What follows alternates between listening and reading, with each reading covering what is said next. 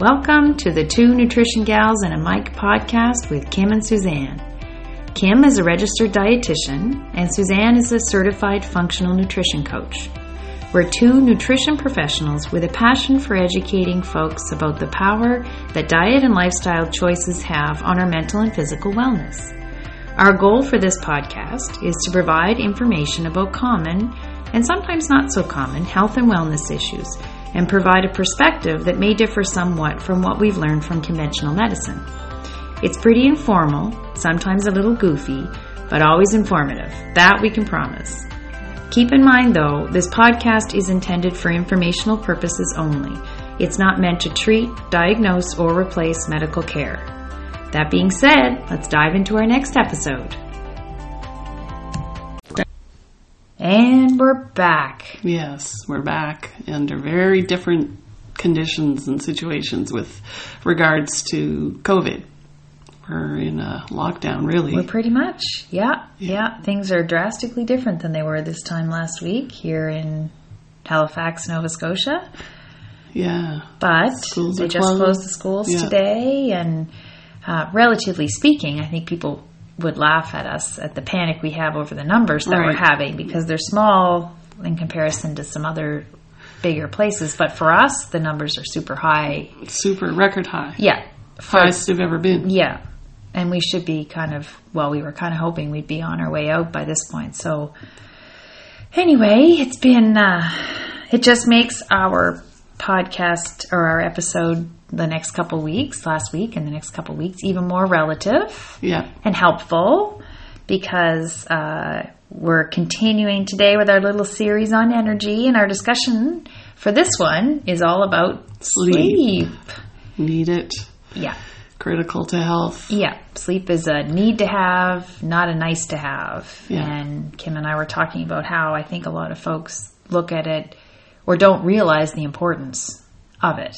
Oh, absolutely. Right? Like, they don't get it. Put on the back burner and,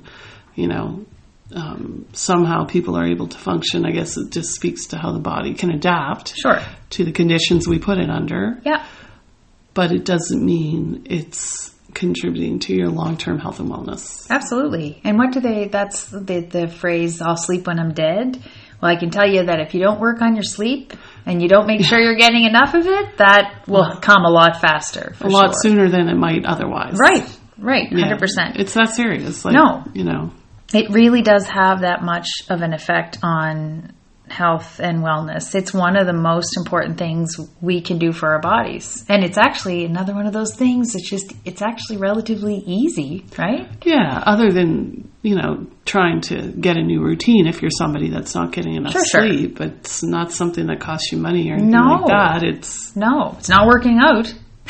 You can do it without having to really, in fact, you want to try to do the opposite. I'm a sleeper, and I think sleep is blissful, so I never struggle with getting enough sleep. But, and I did for a really long time. It's been the last, I would say, 2 to 3 years, I've become a really good sleeper, but up until that point, I really did not sleep at all. I mean, when I was younger, I didn't sleep well. I could never nap when I was a kid. I remember having a nap when we were in preschool or whatever it was, and I hated it because I would lie there trying to sleep. Even in university, all my friends would go home and have a nap. I'm a napper. Love it. I'm good now, but I could never do it. And then when you have kids, sleep eludes you anyway. That's just normal. But I know, if I don't sleep, or even if I don't get enough sleep, it's like I feel terrible. Yeah. Sick, unwell. Yep. Me, I get really cranky. Yeah, that too. Really frustrated, really not, it's not good. So, but I bet you, we're not alone in the sense that, I bet you there's not, I don't think I know of anybody who's not had trouble, maybe you, but who's not had trouble with sleep at one point or other in their lives, right? And you certainly have had once in a while, there'll be times when I have trouble sleeping, but because it's a thing, it's a thing with a lot of folks, and it's so an interesting stat that I saw was that 1 in 3 adults don't get enough sleep. So not surprising to me, given people's lifestyles and absolutely stress levels. Yeah. all those things. As we get older, I think that we tend to associate lack of sleep or not sleeping as well with getting older, or vice versa. And that's actually, there's a reason for that. It's actually true. We do tend to have a harder time sleeping as we get older, mostly because our production of melatonin, which is the sleep hormone, declines as we age. Right. But there's still a whole lot of things like that. You shouldn't accept that. Well, and it's we don't need as much sleep when we're older. Not that we don't need sleep, but if you compare it to like an infant who's sleeping 18 hours a day, or even a teenager who could easily sleep 12 hours a day, we don't need that much sleep as adults because we've finished growing. But that said, we need 7 hours of sleep. Yeah. Right. So, but that's where the discrepancy lies with a lot of people, because again, they get older, they think, oh, I wake up, I only sleep 5 hours, that's what I do. Yeah. But as I get older, I don't need as much sleep, but you still need a base amount. And your body does, right? Your body really does. And that 7 hours is 7 hours of actual sleeping. Right. It's not 7 hours getting into bed, taking 45 minutes to fall asleep, yada, yada. Exactly. So, and how many people do you know that are getting 7 hours of sleep? Not very many, I don't think. And certainly you. Right? You and I know that that's a priority for us for sure. But even my kids that could sleep 12 hours a day if you let them, there's lots of times they don't because of, work, school, social life. Yeah, all the things. Sleep is the last thing on their mind. Yeah. I'll sleep when I'm dead is certainly something I think that kids don't necessarily think of it that way, but that's kind of the way that they live, right? There's no time for sleep. I got things I got to do. I got to do them. I've had people say that to me. Yeah, I'll sleep a lot when I'm dead. Well, you will, and you'll come a whole lot faster. Yeah, you'll be dead sooner. Yeah. Potentially, if you don't sleep like you should. Yeah, it absolutely is not good for health. So, we are here today to help. As usual. That's what we do. At least we hope we are. And we can promise that the information that we're going to share today, in fact, I would even go as far as to say I guarantee that if you work on some of the things that we talk about today, you will feel better. Your energy levels will go up, your sleep will improve, so therefore your energy levels will go up, you'll feel better, all the things. And I really think that you'll be amazed at how much of an effect it has on how you feel. Oh, yeah. Like if you're chronically without sleep, you don't even realize it. No, and you don't, because eventually it becomes your norm. So it's not until you actually work on, like everything else, right? Until you work on things and practice and try to make them better, you don't get it. But you will with this for sure. So last week we talked about drinking water and how much of a big difference it can make in energy levels, among so many other things. Sleep is another one of those things that plays a huge role in our energy levels. We all know that, but it's funny that so few of us make a serious effort to make sure that we're getting enough sleep. So besides energy, sleep is super important just really for lots of different things. It's closely tied to energy, but the reason for that is because of all the ways that it kind of helps the body function. Yeah. Right? And operate efficiently. Rejuvenate, all that stuff. Right. So we should also, especially with everything going on right now, because again, we talk about COVID and the stress and just everything. We really should all be paying attention to our sleep quantity, but also our sleep quality. Oh, for sure. There's lots and lots of reasons why people aren't getting the sleep they need. Right. Despite probably common knowledge that we need it. So energy conservation theory is something I read about, and it's kind of an interesting thought and makes perfect sense. Yeah. So when we're sleeping, we use 35% less energy than when we're awake. So that extra energy is still available for the body to use. It's just our breathing slows, our temperature drops, all those things take energy. So the energy conservation of sleep suggests that the main purpose of sleep is to reduce a person's energy used during times when it's inconvenient and less efficient to hunt for food. So obviously this is something that came up many years ago. Yeah, but it's pretty cool. Yeah, and it makes sense. So, that's our body's way of saying, I need energy to hunt for food, but I also need to slow down so that I can rejuvenate and then wake up and have the energy to continue to survive. Yeah, so, and I'm going to be sleepier, or I won't be searching for food during times that aren't really easy to search for food in the dark. So we're saying search for food in the dark, but I mean, obviously today we're not searching for food. We're going to work. We're trying to be productive in our day-to-day lives, where when this came up, that being productive was searching for food. So now it looks different, but the premise is the same. Yeah, absolutely. And that ties into, I'm sure most folks have heard of it and know, but your circadian rhythm. Mm-hmm. And that's just basically the internal process that regulates the sleep-wake cycle in our bodies, which very closely tied to the energy preservation. Absolutely, yep. Everybody has it.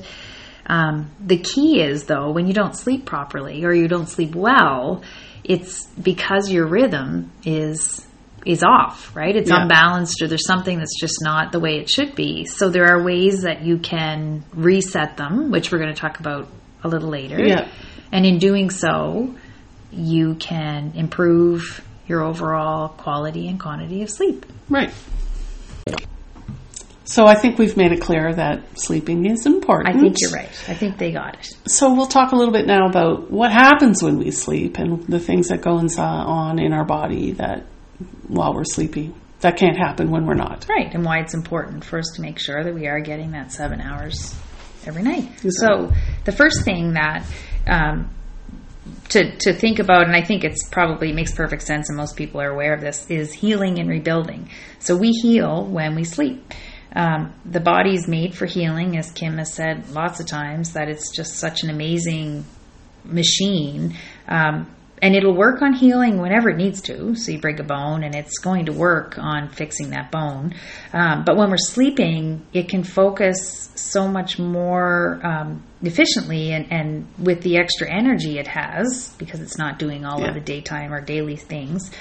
So it'll focus more on the actual healing, and then healing is greatly sped up when you're able to when you're getting enough sleep. Yeah, it's allowing the body to have the time, right, and the corresponding energy it needs to go with it. Right. Yeah. Right. It really is that simple. It is. Yeah.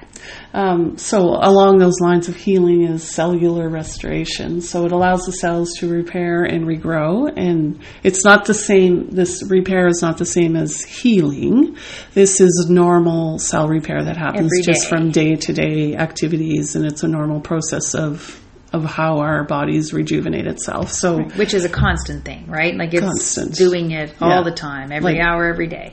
Every hour of every day, and some cells, like blood cells, they have a lifespan of about 120 days. Yep. Skin cells is more like 30 days. Your gut cells, they regenerate in 3 to 5 days. And there's some that are even quicker than that. Sure. But we're talking billions, if not trillions, of cells that, that need to be rejuvenated. Mm-hmm. And a lot of it is done. Well, it requires energy. That's the point. In order to do it efficiently, the way that it's made to work.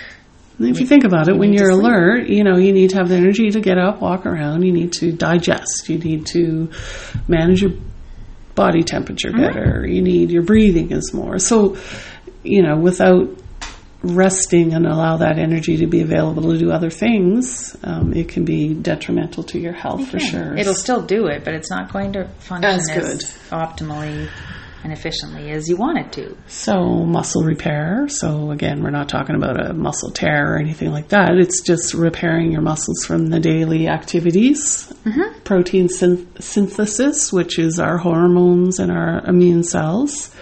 Not solely synthesized at night, but a lot of them are done at night. When I'm sorry, I shouldn't say night. When you're sleeping. Well, I was going to say, night is the way I think of it, but it's not necessarily daytime and nighttime. No, it's when sleep time and awake time. Yes. Yeah.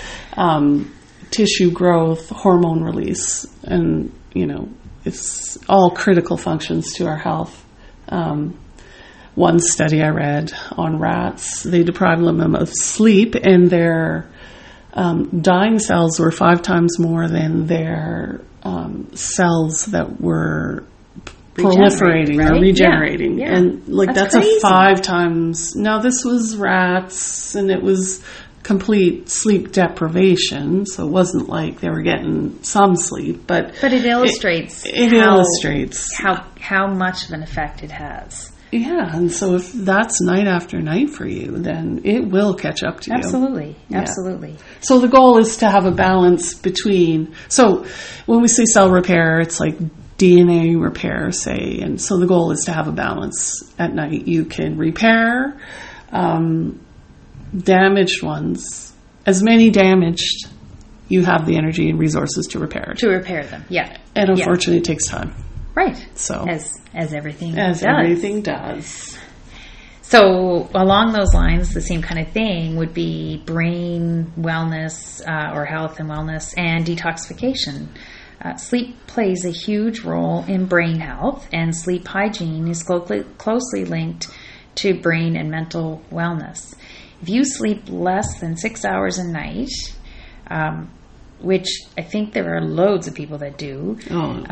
In doing so, you're increasing your risk of dementia by 30%, because a sleep-deprived brain produces proteins that aren't of proper shape, and these improperly shaped proteins build up, and as they build up, the result is brain cell death. Your brain cells they die off as a result of them, and that's a hallmark of dementia. Yeah. So it's not a difficult thing. It's not unrealistic to think that lots of people have this happening all the time because they're not sleeping enough. Yeah. Also, it's when we sleep that the lymphatic system, which is the lymphatic system for the brain, it kicks in when we're sleeping, and this is how the body clears out waste from the brain and also can circulate key nutrients that are especially important for mental health. So getting enough sleep is the best way out there to remove the waste products from your brain. And then in doing so, it keeps you healthier. It keeps your brain functioning more optimally. Well, and if you think about it, how much activity is in your brain when you're awake, and you're probably creating those waste products when you're awake. Yep. If you can't get rid of it, it's what we talked about with constipation, right? They're toxins. If you're not detoxing, you're retoxing. Absolutely. So it takes time to let that lymphatic system work like it's supposed to. Yeah. And sleeping gives the brain that time. It can't. Your brain can't do that, and everything else that goes on while you're awake. So it's got a multiplier effect. So not only are you not detoxing when you're asleep, you're awake more, so you're creating more waste. More toxins. Yeah, more often. That's right. And sleep just gives the brain time to repair, as Kim said, and to get rid of that stuff. So sleeping too little it's not good for anyone. Even just one night of not sleeping the 7 hours will mess with this system, and it can start setting the stage for a number of neurological disorders like Alzheimer's, stroke, and even MS. But they also can have a big effect on things like kind of more simpler, not simple, but things like decision-making, anxiety, depression, PTSD, and even ADHD. So taking care of sleep problems is a major aspect of treating those issues without question, but it's not always thought of when treatment is being considered. sleep is not always thought or even recognized as a way to help them. Yeah, surprisingly. And even for anxiety, one of my kids did an anxiety program at the Children's Hospital, and the director or the person leading it told me, absolutely, sleep had nothing to do with levels of anxiety. And we've been dealing with that a lot. So I basically laughed at him, but I can tell you, just from personal experience, I know it does. Well, it's like everything we've talked about. It may not cure the anxiety, but it will make it. Yes, it will make it much more manageable. Yeah, and it contributes on both sides, right? It contributes to making it worse, and it will also contribute to making it better. Right. So, and really, that's a hugely important thing. Really, what more could you ask for? Yeah. Right? It seems like we ask that question a lot. Like, what do you get to lose? Sleep. Right. We could be telling you to do a whole lot worse things. And I'm sure we will at some point. Yeah, we're getting there. Yeah. Hang tight. So, the next thing I'm going to talk about is brain plasticity theory. And this is pretty cool. Yeah, brain plasticity is kind of your brain's ability to learn or relearn skills. Adapt. Right? Yeah. If you think of a child, and we talk about their brains being a sponge, their brain, that's that brain plasticity we're talking about. And like everything, the older we get, the stiffer we get. Yes, the plasticity drops. But things like vertigo or tinnitus. I never say that right. But even even recovering from a stroke and having like accidents or spinal cord injuries or things where you're required to actually relearn something, without adequate sleep, your brain loses that plasticity. And so another way sleeping can help you heal. And it goes to learning in school. Yeah. It's not rocket science. No, and the brain is so fascinating. Very complex and complicated, but the idea is not. I think we tend to make things so much more difficult than I do, because I want to learn. I want to know the nitty-gritty of it. But I mean, we think, it must be more complicated than that. But it is when you're learning it, that when you get down deep, for those of us that like to do that. But it really, just sleep more. It's like, things like areas of the brain that are linked. I can't tell you what the area of the brain is, but the area of the brain that when you're studying for a test, so they looked at med students, and that particular area of the brain was significantly larger right before they wrote their test than people that had written the test years before. And that's that brain plasticity that we're talking about. And I know college kids like to do all-nighters, and I don't know.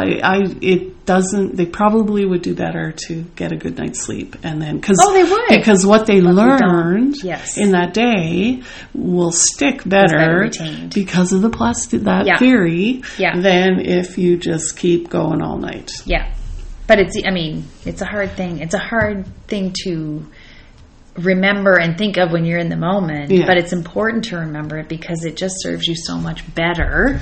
Well, and I didn't know all this when I was in school, and I never did all-nighters. So even I recognized that I just retained what I studied that day if I went to bed at a normal time and then got up. But so many people don't. So many kids don't. No, and it's that lack of understanding with that whole theory of the brain. Yeah. So another one is hormonal balance, and this time, it's probably one of the only times I'm not talking about sex hormones, because that's usually, hormones are kind of my jam, but it's closer. Circadian rhythm and sleep are closely tied to the development, or the production of the hunger and satiety hormones, which are ghrelin and leptin. So if we're not getting sufficient sleep, ghrelin, which is the hunger hormone, production increases, and then there you've got your wanting to snack late at night. I can attest to that. When I'm tired, all I do is want to eat. Right. And then when the other side of it is, not only are you eating more and late at night, which is not a good thing, your choices aren't good. What you're craving is not it's that healthy high for you sugar, or good. carb, Right. Which quick are fixes. only going to screw with your sleep. So it doesn't only kind of mess with your sleep, but lack of, so you're not getting enough sleep, but also the tendency to gain weight if you're not sleeping well enough or enough is there. Well documented. Right? That poor sleep habits can contribute to. Yeah. And in a well-regulated, balanced sleep-wake cycle or sleep-wake rhythm, you don't have those kind of cravings late at night, and that's why. That's because you're not producing it too much. Your body's just producing the hunger hormone when you need it, and again, pretty cool thing, that body. Yes, it is.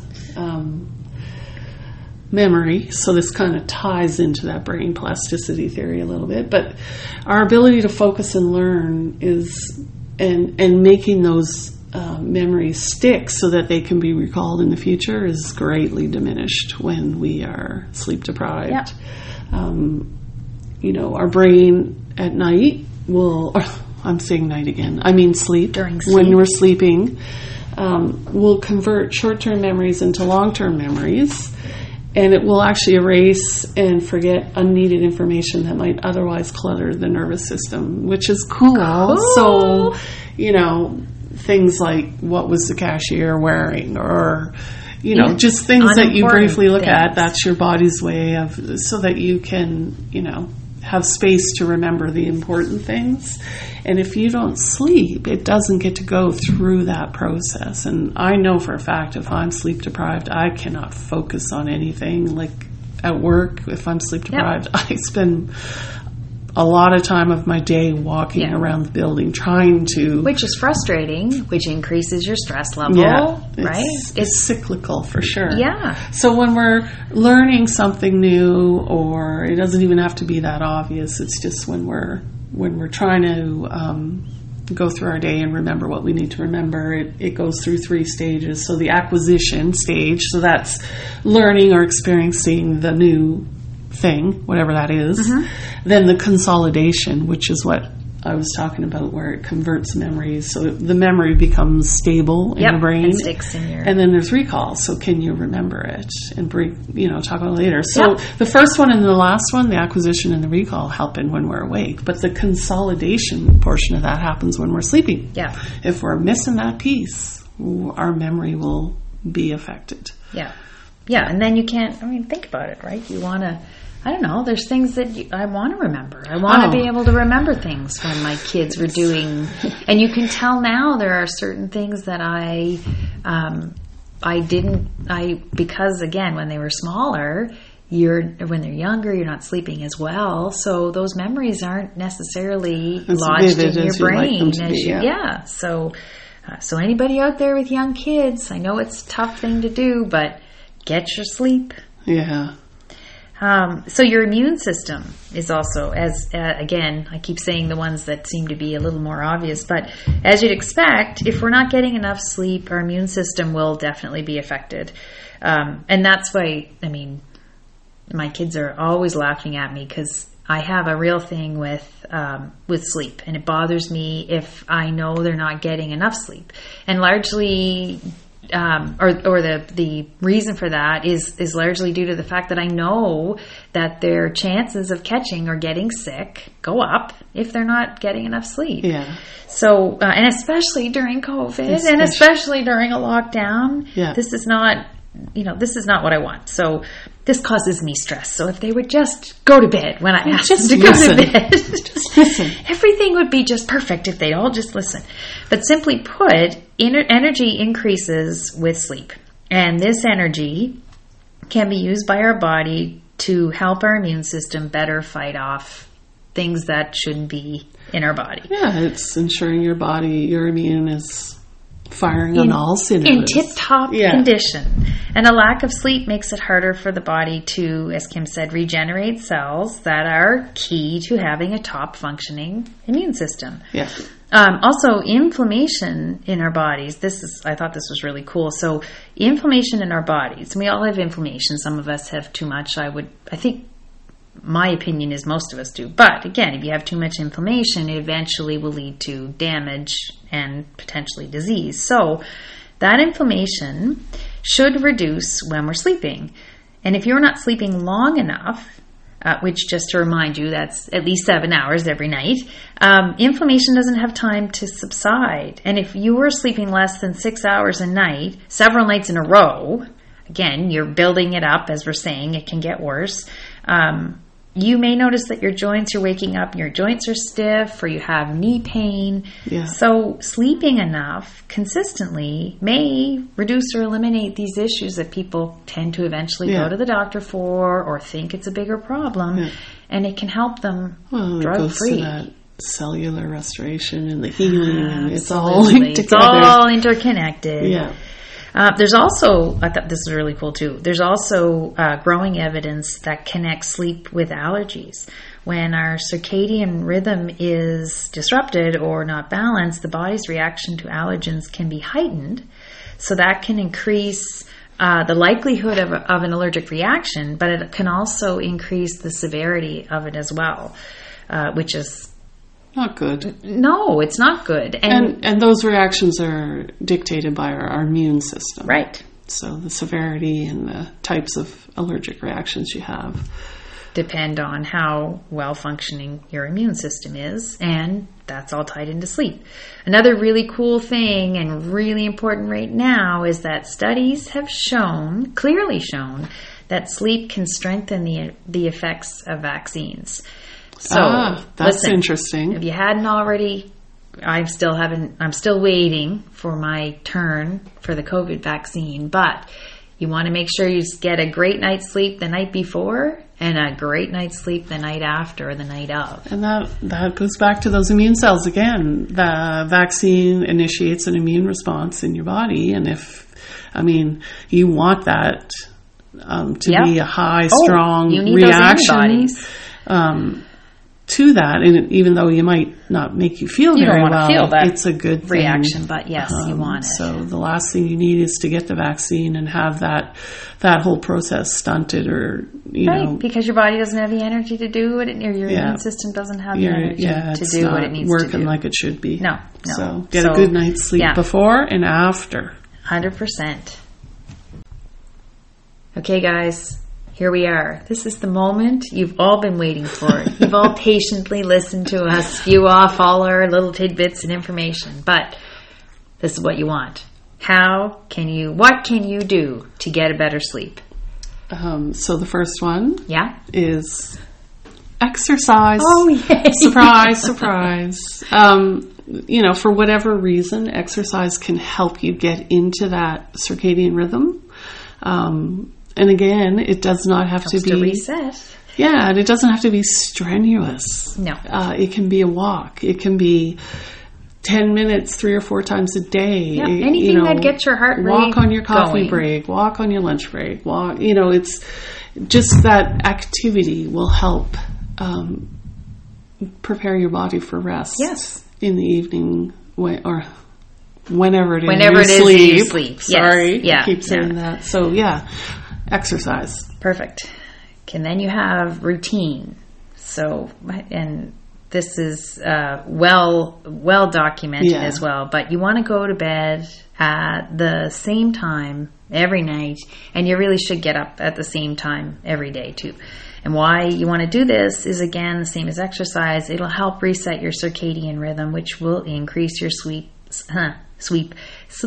quality, which in turn helps weight maintenance, mood, hormone balances. The benefits, they are aplenty. We've talked about most of them, and it requires some discipline. Oh, absolutely. Initially, well, more so initially, but no. And when I talk about I use the word easy, so they're simple things to do. Simple is a good way to They're put not necessarily easy to establish initially. You're trying to break habits, and that's not easy. Not easy for anybody. No, but if you give it the time, your body will get into that rhythm, and you will want to go to bed at the same time. Absolutely. The cues will be there, and you'll be ready to go. Yeah, and along the same lines as that, it's you want to. Well, I guess I can talk about it a little later, but you kind of want to do things that'll help your body to wind down before you go to bed. But if you go to the bed at the same time every night, your body will eventually, what will happen is you will reset and you will help promote the production of melatonin, which is the sleep hormone, when it's supposed to be produced. Yeah, your body will know what's coming, and it will prepare itself for that. Yep, and it'll make it easier to go to sleep, and it will also make it easier to get out of bed, which is always good. Right. So, what you're eating. So, of course, we have to talk about food. That would be a little weird if we didn't. We'd be remiss if we didn't have something about food in here. So, there's some foods. Suzanne's going to talk about the timing, but I'm just going to talk about the individual foods. So there's some foods that can inhibit sleep. So chocolate. Sugar. I was going to say sugar. Yeah, chocolate has both sugar and caffeine. Yep. Cheese, interesting enough. And I guess the amino acid tyramine is kind of like a stimulant. Yep. And so that can contribute. Curries, hot sauce, mustards, peppers. Spicier. Yeah, they contain a how do you say that? Capsaicin? Yep. And now, there are health benefits to consuming that absolutely. Product. Not before bed. Yes, your timing. No different than caffeine, too, right? And what it does is it increases your body temperature. Yeah. And it makes it more difficult to fall asleep. Sweets, which we talked about. So it causes your blood sugar to spike. And then when it falls rapidly, and, hypothetically you could be sleeping at this point, causes an adrenal response and increased cortisol levels to try and address those low blood sugar levels. And all of this will likely wake you up. Cortisol is what gets kicked in the morning to help wake you up. So you don't want it kicking in after at 2 o'clock in the morning when your blood sugar's too low, or because your blood sugar's too low. And they also talked about salty snacks, so the popcorns, the chips, get thirsty. Yeah, just because of that, dehydration portion of it. Dehydrated. So the food you should eat. Foods that are high in tryptophan and magnesium. Mm-hmm. So magnesium has that muscle relaxing component to it. Talked about several times. Tryptophan is the amino acid that I just think of turkeys. So you think of having a big turkey dinner and how sleepy you get, and part of that is linked to that amino acid tryptophan. Very calming. Yeah, so foods that are high in tryptophan or magnesium, so like bananas, which is high in both. Yep. Turkey. Milk has tryptophan in it. Cherries, believe it or not. Asparagus, tomatoes, olives, grapes, barley, rice, nuts, seeds. I read raspberries too I'm sorry, that's not right. Cherries, asparagus, tomato, olives, grapes, barley, rice, nuts, and seeds are natural sources of melatonin. Oh, there you go. So if you are having trouble sleeping, you might try and factor in some of those foods at during the day, supper time meal, or and cutting out the caffeine. Some people are different, but it is a stimulant, and it likely is reducing your sleep, even though you may not recognize it. It's especially doing it if you're consuming it later in the day, for sure. So 6 hours before bed, if you consume caffeine 6 hours before bed, that will equate to 1 hour less sleep. Whew. Generally speaking, obviously people are different, but that's significant. There's lots of people that have an afternoon coffee. Yeah. And it's a habit that is not necessarily helpful to you. Yeah, try the decaf. Right. Or water. Let's go back to the water. Water, yeah. We're people are having a hard enough time getting 7 hours in. You don't want to contribute to that by having too much caffeine. Yep, for sure. So another thing about eating is you don't want to don't eat within 2 hours of going to bed. And the reason for this is that it gives your body a better chance to have your core body temperature to lower. And in doing so, it preps you for a deeper sleep, which again helps your sleep quality. Well, you're digesting if you're eating too close to bed. Yep. That takes energy away from the other things we talked about that your body does when it sleeps. And you're eating too close to bed. You've got those blood sugar issues that Kim talked about. So you really want to... The way to look at it, what I use, the guideline I use, is I try to make sure that it's longer than 2 hours. I like to go 3 to 4 hours. But again, that's just because I'm pretty anal about making sure I've got my good sleep and keep it now that I have it to a point where it's so much better than it was. And everybody will be different, but a good rule of thumb is to try not to eat anything other than a decaf tea, like a non-caffeinated herbal tea, or water. Those two things are fine. Yeah. But any kind of food, and that's a hard thing. I can tell you, that's a hard thing. Yeah, it is. But it's 100% worth it. Even healthy food. Yep. Like it just disrupts your sleep. Well, because it does, your body still has to do all of those things. Yeah. And so your body has a time where it allows itself time to kind of anticipate you're going to have maybe something else to eat. But if you train your body and this becomes a regular thing, the digestion will shut off at a certain point. Another cue, right? Yeah. Your body will start to get ready. And you won't be hungry. And you won't. I'm telling you, I do not crave things at night. Yeah. And I could never have said that before, really. So I was never a before bed. I never, even when my kids were small, we never had bedtime snacks. And when I was small, we didn't do that either. Very seldom. Every now and then we had a little toast or something. But even when my kids were small, I never did it. My thing was more that it would sit in my stomach, or it would sit in their stomach, or it would rev them up. But again, it's all those reasons. That really is all the reasons. But you don't want to. That's another way to kind of help your kids sleeping as well.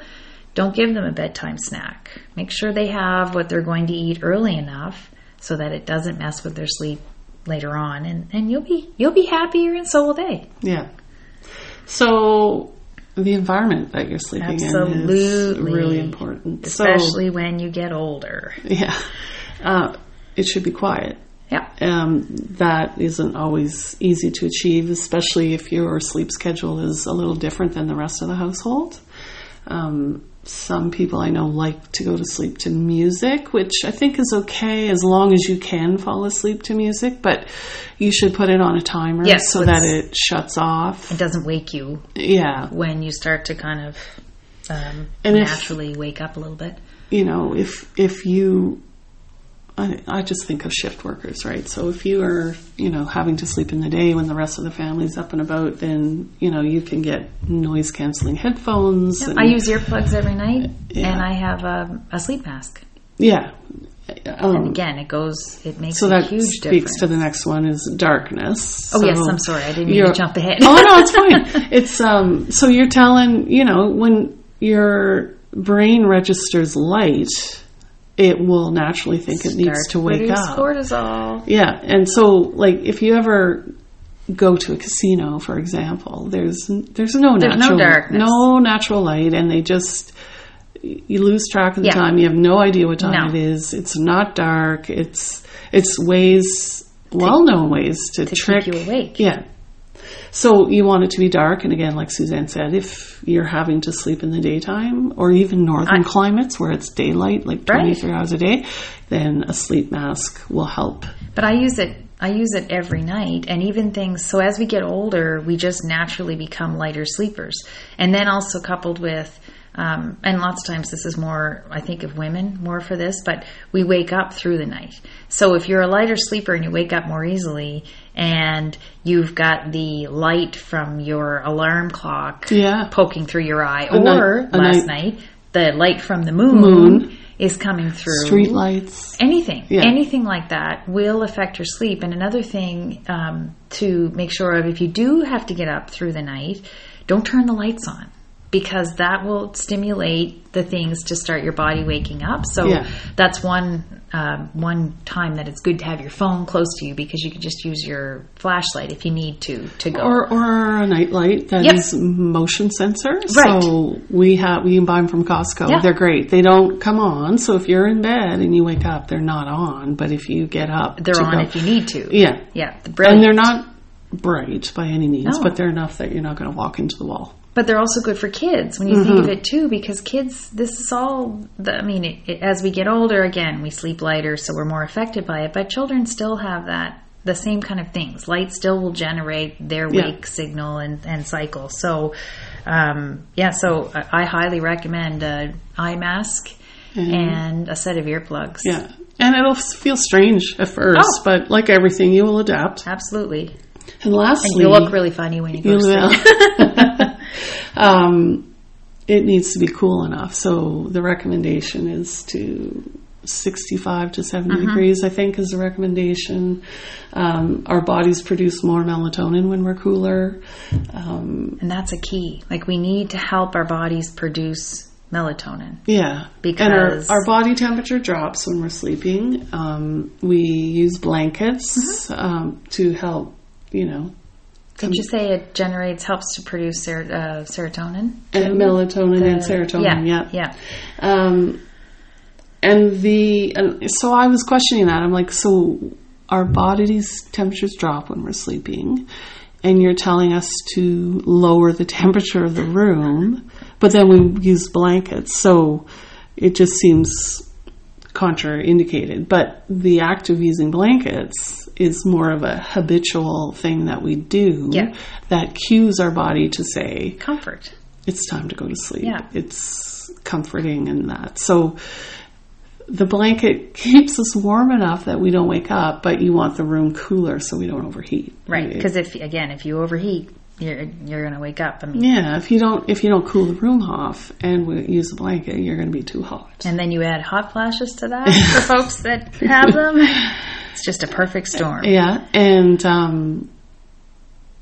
go into the bathroom, drinking water. Like, it's all linked, right? So we want you to do the things you can to try and ensure you're going to have the best sleep possible. We all know what it's like to try and sleep in the summer months when it's too hot. Right. It's just not... Right, so if you can cool your room down, that will help you sleep. You don't want it to be freezing, and you can play. Everybody's different. I like my room to be very cool. Yeah. Ours is, below, I would say below 65, but certainly in the winter, so which is around 15, 16, I think. Yeah. But everybody's a little different. But you don't want to have it above 70, which is 20 Celsius, because it just doesn't make for a good environment. That increases the likelihood you're going to wake up. Right. And nobody needs that at our age, for sure. Nobody needs it at any age, but so another one that is really important, or a great and easy way to help again rebalance that, rebalance that, reset that circadian rhythm, is to get outside every day. But it's especially beneficial if you can get outside in the morning, every morning, within 30 to 45 minutes of waking up. And provided it's light out. Well, yes, you want it to be light. So, but you don't. That goes back to, you should be kind of sort of waking, unless you're catching a flight or something. Which really, I just think of the winter months when it's dark. That does make a difference. But you want to get outside because it will reset. It'll kickstart your cortisol production, and it will help reset. Cortisol and melatonin are on a cycle, and you want cortisol to kick in when you wake up, not 3 hours after you wake up, not 3 hours before you're supposed to wake up. You want it to happen within 30 to 45 minutes. So if you wake up and it's dark out, just putting on lights can help achieve that. Right. So when you wake up, you want to open your curtains. You want to turn on lights. Now, they say that natural light is better, which is why they say to get outside, but sometimes that's not always possible. But it is something easy to strive for. You don't have to go very far. Go out and look at your flowers if you have them. Resist the urge to hit snooze. To go back to sleep, yeah. So get up, get outside, and then you'll just naturally help rebalance that cortisol, melatonin cycle or balance, so that each one is kicking in when it's supposed to. Right. So shut down electronics 1 hour before bed. So I don't think that's news to most people. They actually say preferably 2 hours, but I think that's almost impossible for most people. Yeah. I know I struggle with it includes big time. Your phone, your laptop, your TV, video game, whatever electronic that produces blue light, because the blue light from them messes with melatonin. Yeah, and I know when I wake up at night, I will reach over and grab my phone to find out what time it is, and there it is in my hand, and it takes a lot of discipline to just put it down. Yeah. So those electronics are not good to signal to your body that it's time to go to sleep. If you put them down and an hour before, that's just another trigger to say, okay, it's time to get ready to go to sleep. Yeah, but it actually is the thing that the blue light will slow down the production of melatonin. Yeah. And again, those are the things that our body does to make sure that we're asleep and awake when we're supposed to. And our everyday life just messes with all those symptoms, all those systems that really should work perfectly in a perfect world. You're right. So another thing that is delightful to do before bed, and it helps to generate the cues, is to kind of help your body wind down before you go to bed by drinking a warm bevy in the evening, like an herbal tea, alcohol-free too. Yeah, if you're going to do alcohol at night, have a happy hour. Stick to happy hour. Make sure it's behind the 2 hours or within the before the 2 hours before you go to bed. But also, a warm bath is a great help for inducing sleep. So the warmth is soothing, but it helps the body to kind of relax. But it's also, the way it works is that it actually helps draw the heat to the outside, like your extremities, right? So your skin. The surface of the skin. Right, the surface. Both of them. Warm beverages and the bath. And so in doing so, it helps to lower your core temperature, which, as Kim said, our bodies need to have. The temperature has to lower in order for us to be able to go into a deep sleep.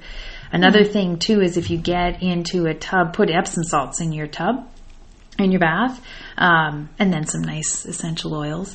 The magnesium from the Epsom salts you'll absorb it through your skin, and it'll just help you naturally sleep better. The alcohol thing is really important too. So if you're going to get in a bath, I know it's hard not to have a nice glass of wine while you're in a nice, calm, relaxing bath, and if you do that, of course, it's fine, but it's not going to help your sleep nearly as much as if you have. It shouldn't be something maybe you do regular. Yeah. Right. Yeah. It's a nice little treat, but if you're looking to help your sleep, it's better to stick to the herbal teas, or maybe some lemon water is nice too. So another thing in keeping with that is I love to use essential oils. I put them in my diffuser before I go to bed. The scent is relaxing. It'll help your brain relax, and they actually a lot of them have been proven to actually promote relaxation in the body. Lavender, cedarwood, vetiver. Especially, if it's pleasant, that's... but that's anything that's pleasant will just naturally help you relax, right? Nice, soothing music, as you said. So, so those things really, they're not... Some of them, I think the 2 hours before going to bed might be a little bit different, or not even, 2 hours. And the electronics. Most of us know, but we don't know exactly kind of how to do it. I will say, last week, I'm usually pretty good at putting my phone down for the most part before then.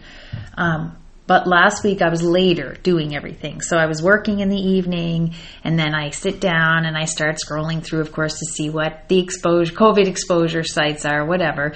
As it turned out, I had my phone until almost 10 o'clock. I tossed and turned all night long. Yeah.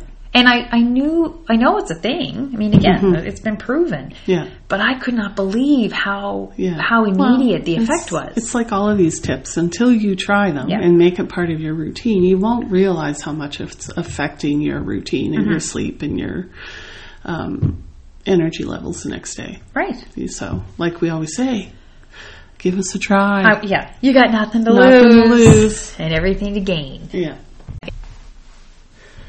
Controlling stress. How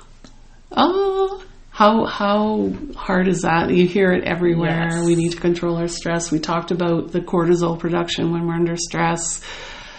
So the more stress you have in the day, the less likely you're going to be able to just settle down and go to sleep. So our cortisol spikes in stressful situations. If you have sufficient sleep and your rhythm is well balanced, you will recover from that spike and you will calm down faster. So if you are someone like me, when my children were small, if you're sleep deprived, it can take longer for that recovery, which then can interfere with your sleep. So a vicious circle. It's a cycle. Vicious circle again. If you don't have a regular sleep pattern or sleep long enough, then your cortisol levels go up. And then when you have stress, which we all do every single day, we don't bounce back as quickly because our cortisol levels are already elevated. We can't settle at night. And it interferes with your sleep and the cycle starts all over again. So if you're somebody that struggles with winding down before bed, you may need to look at managing your stress levels better. And part of that is getting enough sleep. Yeah. It will make it better. Yeah. And it will make it worse if you don't. So if, some people have stressful days. Every day their job is stressful. But if you kind of implement some of the other tips we have, then you might find those stressful situations not as stressful. Exactly. And then you will find your sleep will improve as well. Yeah. So you can also, if you're trying to manage your stress, meditation, exercise again, self-care, me time, bath, we talked about. And being social. Yep. It's hard with COVID, but social relationships are critical ways. Important ways, easy ways to reduce your levels of stress. Yeah, definitely. Nobody likes to be alone, or very few people like to be alone for long periods of time. It just, it will help. Yeah. So there are a few things that we're just going to touch on quickly here that we didn't really talk about before now, but they're just little things that we thought would be helpful. Yeah, little miscellaneous things that are interesting. We found interesting anyway. Yeah. So sleep debt, it's a thing. It's a real thing. So we talked about these 7 hours a night of actual sleep. And when you don't get that, you actually go into sleep debt. Yeah. And it builds over time. So if you're 4 nights in a row, you're sleeping 6 hours a night, then your sleep debt is 4 hours.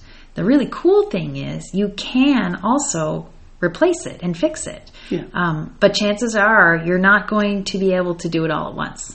Yeah. The misconception that you can not sleep one night and then just get a really good night's sleep the next night, it doesn't work that way. No. You can fix your sleep debt, but it takes time to fix it. And the jet lag, getting used to a new time zone that's kind of the best example of that.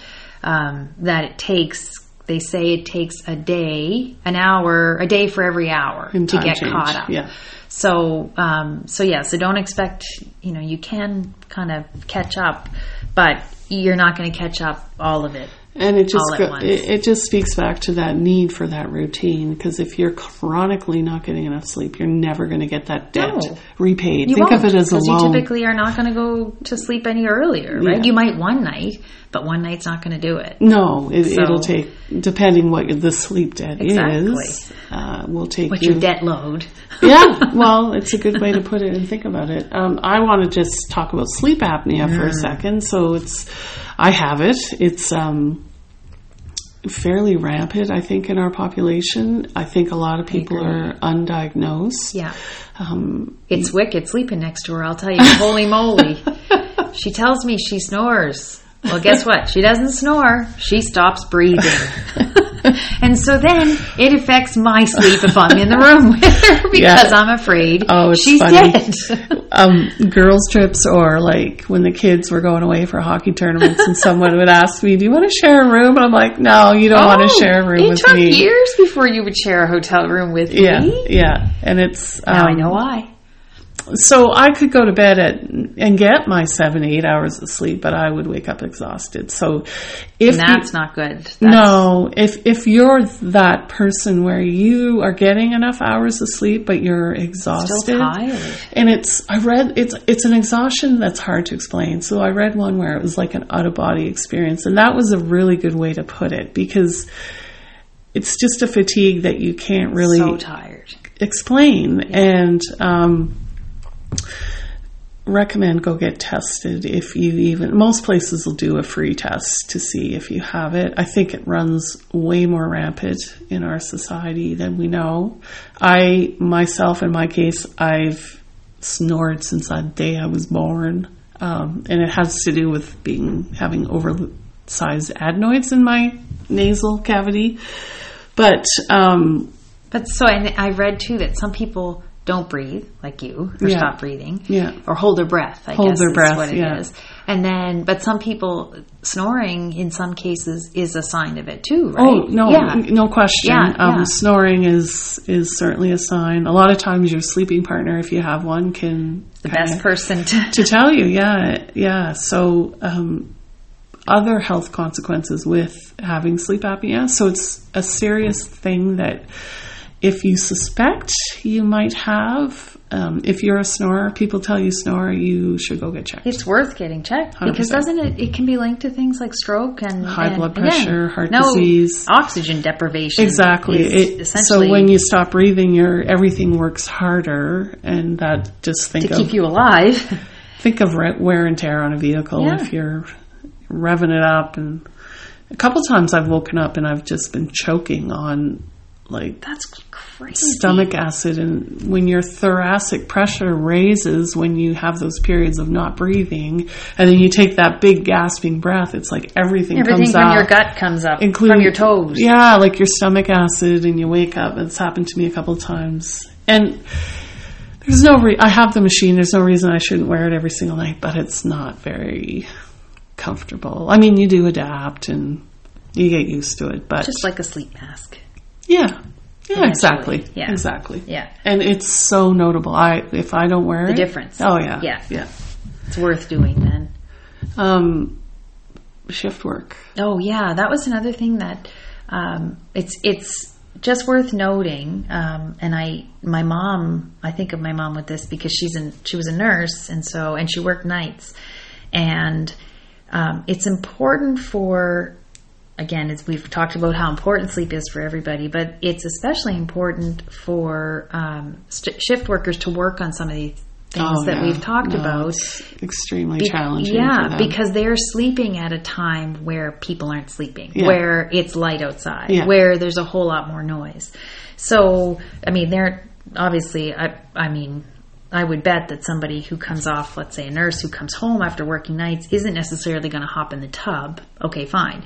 But a nice warm, non-caffeinated drink, a sleep mask, essential oils, earplugs, the other one. Those are things that really will help. And it's so incredibly important for them because it's very difficult, almost impossible, I would say, for shift workers to be able to properly reset their circadian rhythm. So it's always going to be in a state of imbalance kind of thing. And if you can, if you are a shift worker, if you can somehow talk to your employer and get longer stretches of being on nights. But my mom worked nights full time. So there's people that work. It's easier. Yes, it's easier. It's easier to kind of reset. Yeah, but if you're working nights and days, if you can, talk to your employer, and most of them know it. I'm sure they're doing the best they can to accommodate. This isn't new. This is not. Everybody knows this is a thing. Longer you can go working nights, say a month consecutively, and then you can go a month of days, that kind of thing, as opposed to week to week. Yeah. That's why it's hard for nurses, and nurses are at a much higher risk for all of the problems that we've talked about, because they'll work 3 days on, 4 days off.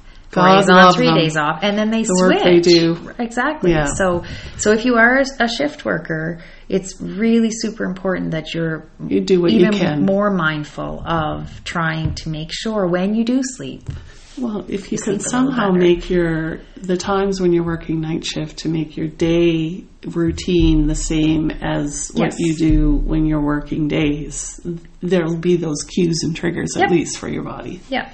So if you take a bath at night after work, a day shift, and go to bed, it'd be ideal if you could come home after working a night shift and have a bath and go to bed. I think of my mom, and she'd come home and then she'd get us all off to school. That's the problem. Sometimes it's hard, but it's not always the case. And eventually kids grow up and you don't have to get them off to school. But it's just really important to be aware of it, because it does plays such a huge role in optimal health, and conversely can play such a huge role in disease development and problems. If we don't give our body what it needs, it won't do what we need to do. Yeah, things will happen. Yeah. So that pretty much. Okay, before we finish up, I just wanted to throw in a little part on other ways, kind of things you can take or do more specifically to try to get you to either fall asleep, stay asleep, be more relaxed, set you up for a better quality and quantity sleep before reaching for the over-the-counter drug or the prescription med that lots of people take in order to sleep. My first suggestion would be herbal teas, and as I mentioned, drinking tea or something warm before you go to bed is a great way to help the body relax, so set you up to fall asleep and stay asleep. Some of my favorites are Tulsi or holy basil tea, chamomile, skullcap, and valerian root are also really very great for relaxing and in some cases falling asleep at night. There are loads of organic, really high quality teas available, and I really highly recommend you get into a routine. I know I found one I love, and I have it every night before I go to bed. And I mean, I don't even know at this point whether it does anything in terms of helping me fall asleep with the herb, but it definitely helps me relax, and it's part of my routine, so it sets up those cues that we've been talking about that help set you up for a great sleep. And then we have supplements, which we usually have a segment on that. As always, make sure you consult your healthcare provider before you start taking anything, especially if you're taking medications, because it's important to make sure that there aren't any contraindications between medications and supplements. But for the most part, these supplements that I'm kind of suggesting you might want to give a try are very safe. The first one is magnesium, and we've talked about that in several other episodes. It's a calming mineral, and it's especially good for relaxing muscles, which often when we're tense, we're not going to go to sleep if we can't relax our muscles. So this is kind of a way magnesium is one of those that will help you kind of relax from the inside. And it benefits you in a lot of other ways too. It's really great for restless leg, which is often a cause, especially for women, for that nighttime wakening. And then once we're awake, we can't go back to sleep. So that's one you can try. GABA is my personal favorite. This little gem is a naturally occurring neurotransmitter that can help calm your brain before sleeping. So I find this one especially great when my mind is racing in 100 different directions before I go to sleep. I also find it really great if I wake up during a time where I've got a lot on my mind and I find my mind starts to go automatically. I'll take one instead of that before I go to bed. I'll take it before or when I wake up. And it's excellent for falling back to sleep. We all have used this in our house to great success. And the last one is a more well-known one, and we've talked about it. It's melatonin, and it's another naturally occurring. This is a hormone in your body that, as we said, as you get older, you just don't produce as much of it. So we become lighter sleepers. So lots of folks find success with melatonin. And it just helps the body to set you up kind of for a sleep. And it helps to balance that cortisol melatonin ratio, or how they both work and when they're supposed to work. I will say melatonin, it doesn't work for everybody. I find it does not work for me at all. It almost has the opposite effect for me, but it does work for my husband, and he finds it especially good to help with jet lag when of course he hasn't traveled in a while, but when he was traveling a lot, he did find that was super helpful, especially for long haul flights. Also important to note, it does give some folks pretty crazy nightmares. So I really recommend just stick with the minimum amount, or start with the minimum amount recommended on the bottle, and see how you react to it. The other thing is, you just don't want to take too much of it for too long, because your body will get used to that and it won't necessarily kick in making its own, or your natural production of it can decline. So you want to use it more as a way to promote your body into making its own again, or more of it, as opposed to the crutch that you're going to use forever. So those are some things that I think are great options to running out and buying an over-the-counter med. It's certainly a better place to start, I think, even though I know sometimes those are necessary, but I think you'd be amazed at how effective these are. So give them a try. Wraps up our episode on sleep. Again, I think it's pretty obvious now that sleep is important. Few key takeaways is routine. Make the more routine you can make yourself, just like when you had babies. Yes, exactly. The better routine you can make it, the easier it'll be. Watch what you're eating, when you're eating. Yep. Make that environment optimal, like with the lighting and the noise. Turn the lights down, turn the noise down, turn the blue light electronics down. Definitely, yeah. And I think, as we say a lot, is to don't get too frustrated if it doesn't fall into place as easily as you would hope. Or as quickly as you would hope. Because these things take time. It takes time, and you're changing, like I said, habits, and that's those... like Suzanne said, they're not hard. They're simple, but they're hard. Right. They're can be hard. Yeah, they're not always easy and instant. You've got these existing habits in place that, I think it's... You just have to give yourself time to get used to them and give your body time to acclimate to what do you got to lose? Yeah, nothing. So make sure, again, 7 hours. 7 hours, yeah. So if you know what time you have to get up, and you have to get up at a set time every day, count back 7 hours, and then count back another hour to give yourself time to wind get ready down, for bed, turn your phone into off. bed. Exactly. Read a little bit before you go to bed so that you're asleep. But,